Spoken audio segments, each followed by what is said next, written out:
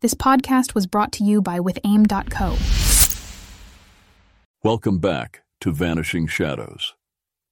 In our latest episode, Lee finds herself on the mend, thanks to Hazel's thoughtful care.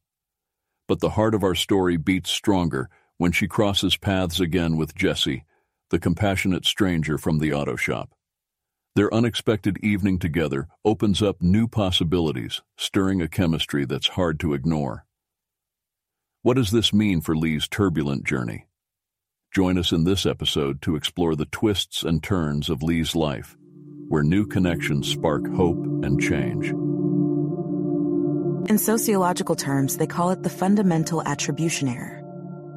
Basically, it means that when people see someone in a bad situation, they tend to believe that individual brought it on themselves. What did I think of the homeless before I became one of them? Not much is the short answer. This is the story of Lee Crawford and how a series of bad choices flipped her life upside down. But what if there's an escape? One night, sleeping in her car with an ocean view, a desperate cry shattered the silence. I'm sorry. And then I hear a splash. What the hell is this woman doing? It's just April. The Pacific will be frigid. If I hadn't heard her cries, this stranger would have drowned, as she clearly intended. You should have left me. I don't want to be here. You're listening to Vanishing Shadows. This is Episode 5, Lee's Glimmer of Romance and Rescue. The I-5 stretches out before me. Now familiar fast food joints and strip malls zipping by my window. I have 4 empty hours until my shift starts. For once, I am rested and nourished. And despite this cold, I'm filled with a giddy energy. I've met someone thoughtful and considerate and hot as hell. Even with the mess I've made of my life, my desperate circumstances, I feel a sense of optimism. The potential of romance is startling in its power. I'm still homeless. My future is still bleak. But I can't quell the buoyant feeling in my belly. In my past life, my real life, I would have called Teresa. My sister would have let me gush about Jesse, shared my excitement, while asking probing, protective questions. For years, she'd wanted me to find a solid guy to ground me in my frenetic existence. Although, I'm not sure Jesse would qualify in my sister's eyes. Would a personal trainer with a basement apartment and a leased car be up to her standards? Teresa had found her guy. Clark still is, a plastic surgeon. Older, stable, attractive in his academic leather and tweed way. She'd moved into his spacious home on Long Island, taken to her role as mom to his 2 chocolate labs. I only met Clark 3 times. Once for coffee in Midtown, once at their elegant engagement party, and once when he walked into my restaurant with another woman. He'd had no idea that he was bringing this girl, she was barely legal, into his future sister-in-law's establishment. Teresa had to have mentioned the aviary, but men like Dr. Clark Baylor didn't pay attention to such details. I'd watched from the kitchen, my stomach churning as my sister's fiancé openly pawed at this young woman. Something about her age, her outfit, and her plucky demeanor made me wonder if he was paying her. I reached for the house phone, about to call Teresa, when I froze. A dark, ugly feeling descends as I remember what I did next. I try to shake it off, but it creeps into my psyche. My business was struggling by then. I was already falling behind on bills and payments. Damon was already circling. Still, the choice I made in that moment was self-serving, ugly, and just plain wrong. I hung up the phone and pulled my cell out of my back pocket. Surreptitiously, I photographed Clark and his side bitch as they kissed and cuddled at their secluded table. And then I tried to blackmail him with the photos. My plan was to get the money and then tell Teresa about the cheating anyway. I still wanted to protect my sister. But it backfired. Clark fell on his sword, confessed his transgressions to his fiancée, promised to go to therapy. He was a sex addict, apparently. What he had done was forgivable. What I had done was not. Instead of saving my only sibling, my best friend, I had tried to save myself. Teresa didn't believe that I would have told her the truth after Clark paid up. What I had done was sickening. She had every right to excise me from her life. Our parents took her side, of course. They didn't overtly cut me off, but their judgment and disdain were palpable. That's why it was so easy for me to vanish. No one cared enough to look for me. Is that why I'm driving back toward the beach? Toward Hazel? She is the closest thing I have to a friend or confidant. Perhaps she is a second chance for me. I will not hurt or betray her. I won't put my own selfish interests before hers. And I have already saved Hazel's life. The bond between us is profound. Exiting off the highway, I navigate through the old-growth fir and cedar trees toward the ocean. Hazel is probably worried about me. Yesterday, she'd found me trembling and feverish. This morning, when she went for her run, I wasn't there. She might think the worst, that I was too weak to drive to my usual camp, that I am in the hospital, or even dead. If she comes to check on me this afternoon, I want to be there. I've just parked in the secluded spot when I realize it's Saturday. Hazel's weekend routine is unfamiliar to me. Her husband will be home from his high-powered job. Perhaps he won't let her leave the house. This makes me wonder how he controls her. Is the abuse strictly physical? Does he withhold affection or money? Whatever he does, it's bad enough that she wanted to drown herself. Securing my belongings in the trunk, I make my way down the steep trail to the beach. The rocky cove is deserted, as it always is. The residents of this Tony neighborhood are at the gym, or the yoga studio, or on the massage table. They're out for brunch, or seeing their dermatologist, or on a beach in Hawaii. If they are at home, they're clearly content to watch the white-capped ocean from the comfort of plush sofas, through massive picture windows. But they can't hear the roar of the waves, feel the ocean breeze on their faces, smell the briny scent of the sea. If I lived in such luxury, would I give this up? I settle onto that same driftwood log, rub the soft, silvery surface with my fingers. No. When I have a comfortable home again, I will still come to the beach. A shiver runs through me and I rub the backs of my arms, but it's not a chill. Jesse has wormed his way back into my mind, a pleasant touch of memory. His handsome face, his kindness, the chemistry between us. Will he come to the diner tonight, or is that too soon? I don't want to play games.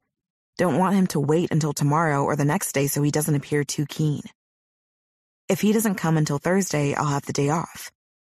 The possibility that I might miss his visit, that he might not come at all, fills me with panic. It is stupid to be so enamored with the man I just met. But this morning, having tea and a muffin in his warm apartment, the way he'd kissed my forehead in his car, it's the happiest I have felt in months. It is then that I spot her. Hazel is picking her way across an outcropping of rocks farther down the beach. There must be another access point farther south. She hasn't noticed me and seems lost in thought. I stand and wave. Hazel! I call, the wind grasping my voice, pulling it away. But she turns. A small smile chases away her haunted expression, but not before I clock it. She continues across the rocks toward me. Her greeting is a hug. I was worried about you, she says, holding me at arm's length. Are you feeling better? Yeah. My chest warms with her concern. That's why I came back. I didn't want you to worry. We settle onto the driftwood log. Where were you last night? Hazel asks. I stayed at a friend's. It comes out giddy and girlish. Oh? She arches an eyebrow at me. Who's the friend? His name's Jesse. I tell her about the orange, how Jesse found me at the diner, how we'd gone for a drink. I was too groggy to drive, so he took me home. But nothing happened. He slept on the sofa. You like this guy. It's a statement, not a question. We've just met, but he's really nice and thoughtful and so sexy. What's his last name? Have you Googled him? Without a smartphone or a computer, that simple universal background check has become a hassle for me. And I never thought to ask his last name. Not yet, I say. You need to be careful, Lee. Hazel's pretty face is dark. Sometimes people aren't who they say they are. I should know. This isn't about me. And this isn't about Jesse. What happened with you and Benjamin? I ask. Her head is lowered, eyes fixed on the rocky beach. Do you know what total power exchange is? No.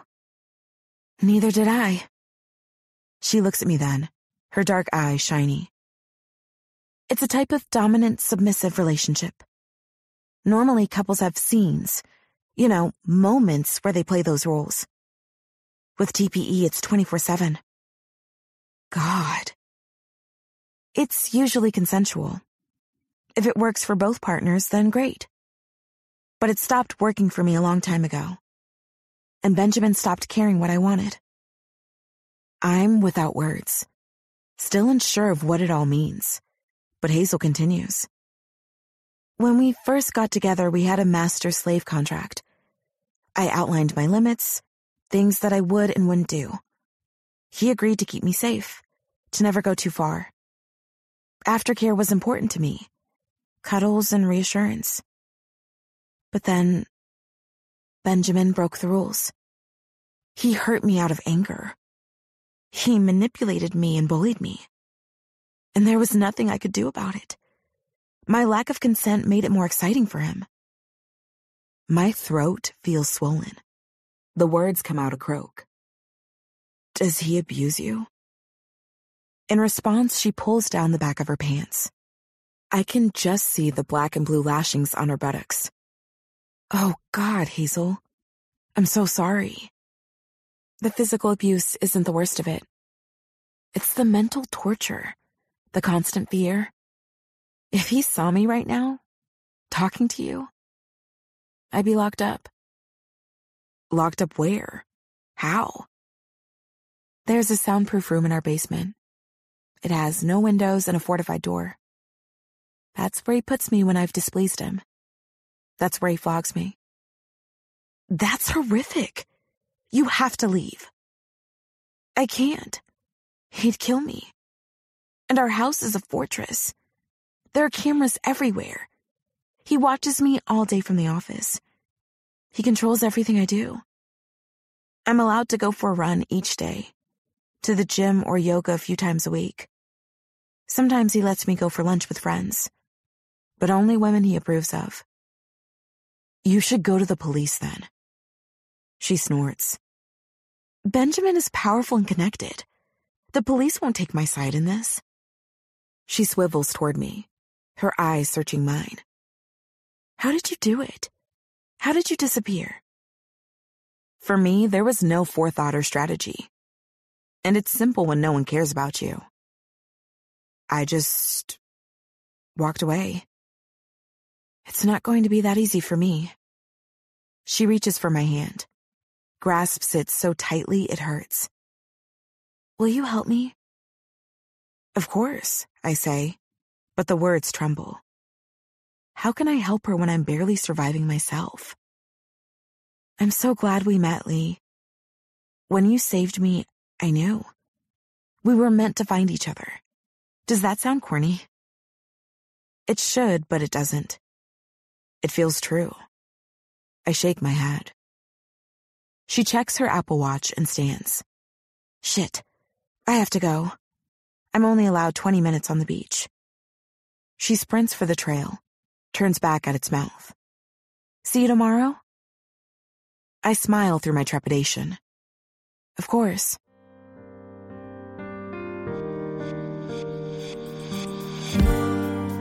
We'll be back to Daily Bedtime Tales right after this message.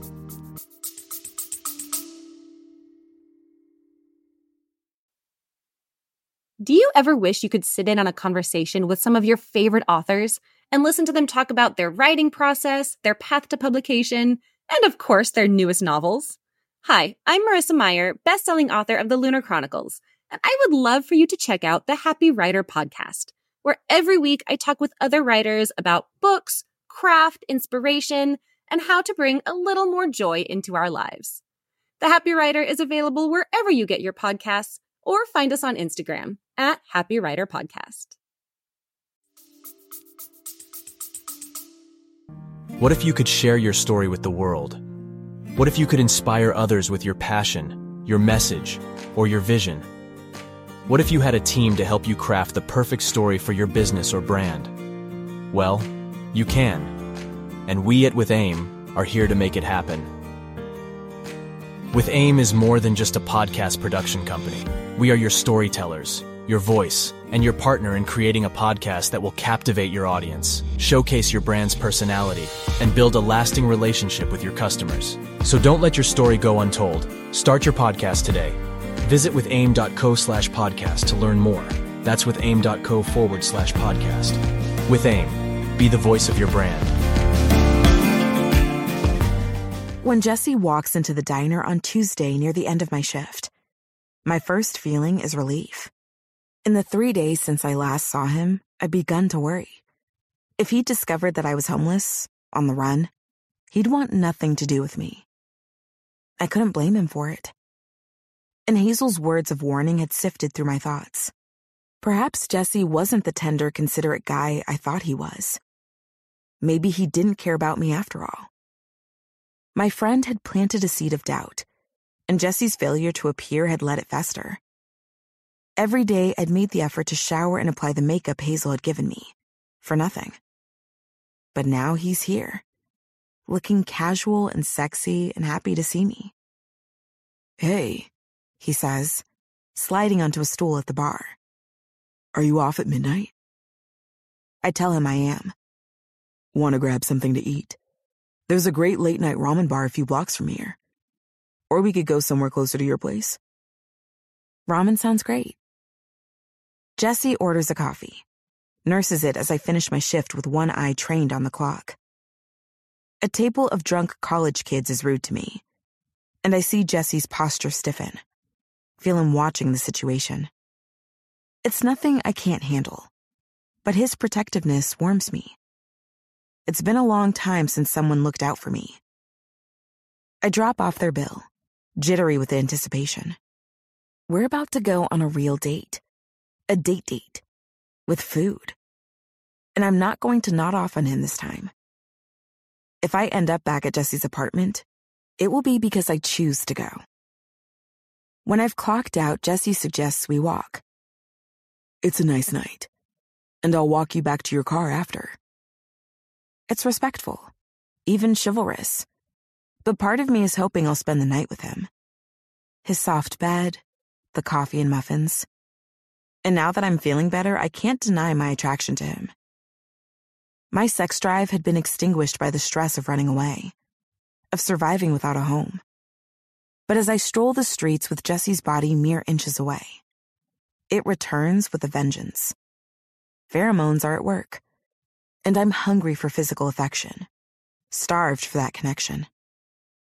The restaurant is tiny with rough-hewn wooden booths, the windows coated with steam from the boiling vats of soup. We are led to a cramped table near the kitchen, where we order 2 bowls of the special and 2 frosty Japanese beers. As our waitress leaves, Jesse speaks. "I would have come to see you sooner, but I knew you were sick. I thought I should let you recover. Did you take some time off?" So he hadn't forgotten about me. I bounced back pretty quickly, I say. "Thanks to that orange." He chuckles, though the joke is overdone now. 2 brown bottles of beer are plunked on the table. We clink them together and drink. The liquid is cold and sharp and delicious. The first sip of alcohol settles my nerves, but I must take it in slowly. "Where did you grow up, Lee?" It's a normal first or sort of second date question, but I've grown used to being guarded. I can't see any harm in talking about my background now, though. Jesse is a safe space. In upstate New York, I moved to the city for college and stayed. And opened your restaurant, he says, remembering our last conversation. What about you? I ask. Spokane, he replies. I never went far. My mom still lives there, and my sister and her kids. It's nice to be close to family. It's ambiguous but implies agreement. You must miss yours. Yeah, I say, and it's true. But we're not that close. The ramen lands in front of us before Jesse can ask me to elaborate. We doctor our bowls with garlic paste and furikake, a Japanese seasoning made with toasted sesame seeds and nori. As I stir the soup with my chopsticks, I steer the conversation away from me. I'm worried about a friend of mine. It's a dark topic for a date, but I like how it sounds. Normal. Like a girl who lives in an apartment and has a social life. I think she's in an abusive relationship. Oh no, he says, and his handsome face contorts with empathy. She needs to leave. She says it's complicated. She wants me to help her. Help her how? Over the past few days, Hazel and I had plotted her escape. Most mornings, she had tapped on my window, dressed in her jogging outfit, carrying whatever breakfast she could pilfer from her kitchen. We'd moved to our silvery log and eaten our fruit or rolls or granola bars, the morning sky pale and promising as we hatched a plan. You'll need cash, I told her a couple of days ago. Credit cards can be easily traced. Her hands worried at the zipper of her hoodie. I don't have my own bank account. But there's a cash in a safe in Benjamin's study, if I can get into it. I could sell some jewelry. Or another Netsuke. What did you get for yours? I still haven't sold it. The truth is, I've attached sentimental value to the smooth bone carving. It's silly, but part of me feels that if I let it go, I'll lose Hazel. But I'm going to lose her anyway. That's what saving her means. I haven't had time to sell it, I fibbed. What about fake ID? She asked. How did you get yours? I didn't think that far ahead, I admitted. I just left. And then all my ID was stolen. I'll figure it out, she promised. I'll get documents for both of us. A whole new identity. She paused for just a breath. If you want that. She was offering me a chance to start over, as a new person. Unabashed and unafraid. To put all my failures and mistakes behind me. To wipe the slate clean. It meant giving up any hope of reuniting with my sister and my parents. But after what I'd done, there was no hope. They would never forgive me. Yeah, I want that. Okay. She stood. Thank you, Lee. I'd smiled. Of course. But I didn't know why she was thanking me. Jesse's next question brings me back to the room. Does she want to stay with you? My place is really small. Emphasis on the really. She needs cash and documents. Can you help with that? I hope so. I mean, I'll do what I can. My mom was abused by my stepfather, he says, sadness in those golden eyes. No woman should ever have to live that way. He's right. Hazel's situation is unbearable, and I'm in a unique position to help. If anyone knows how to disappear, to live an anonymous life, it's me. And it's a chance to make up for the way I hurt my sister, even if it means losing my only friend. The conversation takes a lighter turn as we eat our soup with porcelain spoons, twirling noodles on chopsticks. Jesse orders another beer, but I abstain. When the meal is finished, I fish for the night's tips, but Jesse insists on paying. I asked you out, he says. It's on me. Thank you. Our eyes meet and I'm drawn in by his warm gaze. There's a flutter. subtle, like butterfly wings, in my low belly. We stroll back toward the diner, savoring the time together. At least I am. But while our progress is slow, my mind is racing. Would it be too forward to suggest a nightcap at his place? I've already slept over, so it's not out of the question. But I don't want to come on too strong. One-night stands were common in my old life, but this feels different. It feels like potential. We approach Uncle Jack's, the fluorescent lighting and noise of late-night diners, most of them drunk, spill into the street. As we pass, Jesse's hand slips into mine, and I like the way it feels. Like we are together, a couple even. When we reach the alleyway, we turn. It is dark, strongly scented with cooking and garbage. Behind a dumpster, there are two men, smoking something, shooting up. But Jesse's presence, his strong hand in mine, makes me feel safe. "Here we are," he says, stopping near my Corolla. I swallow. All the words I want to say stuck in my mouth like glue. Finally, I manage to speak. "How about..." But his lips come down on mine. His mouth is warm and soft and tastes of beer. I melt into him, my arms sliding around his waist. I haven't been touched, held, caressed in so long.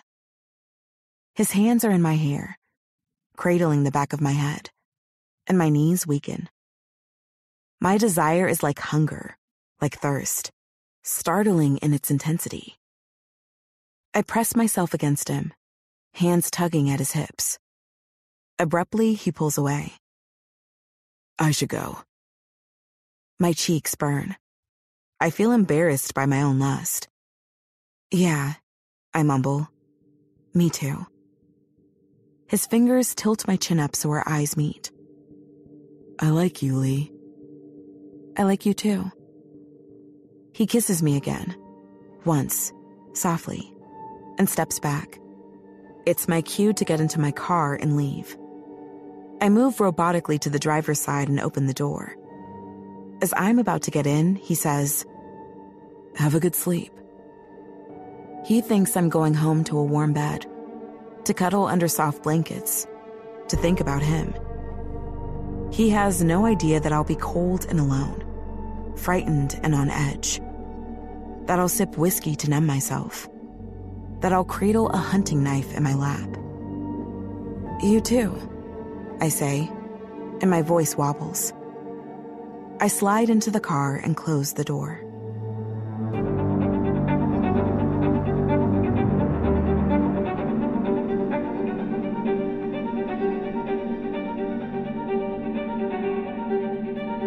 Thank you for tuning in to this part of the story. Don't forget to follow Daily Bedtime Tales so you won't miss out on what happens next in this compelling narrative.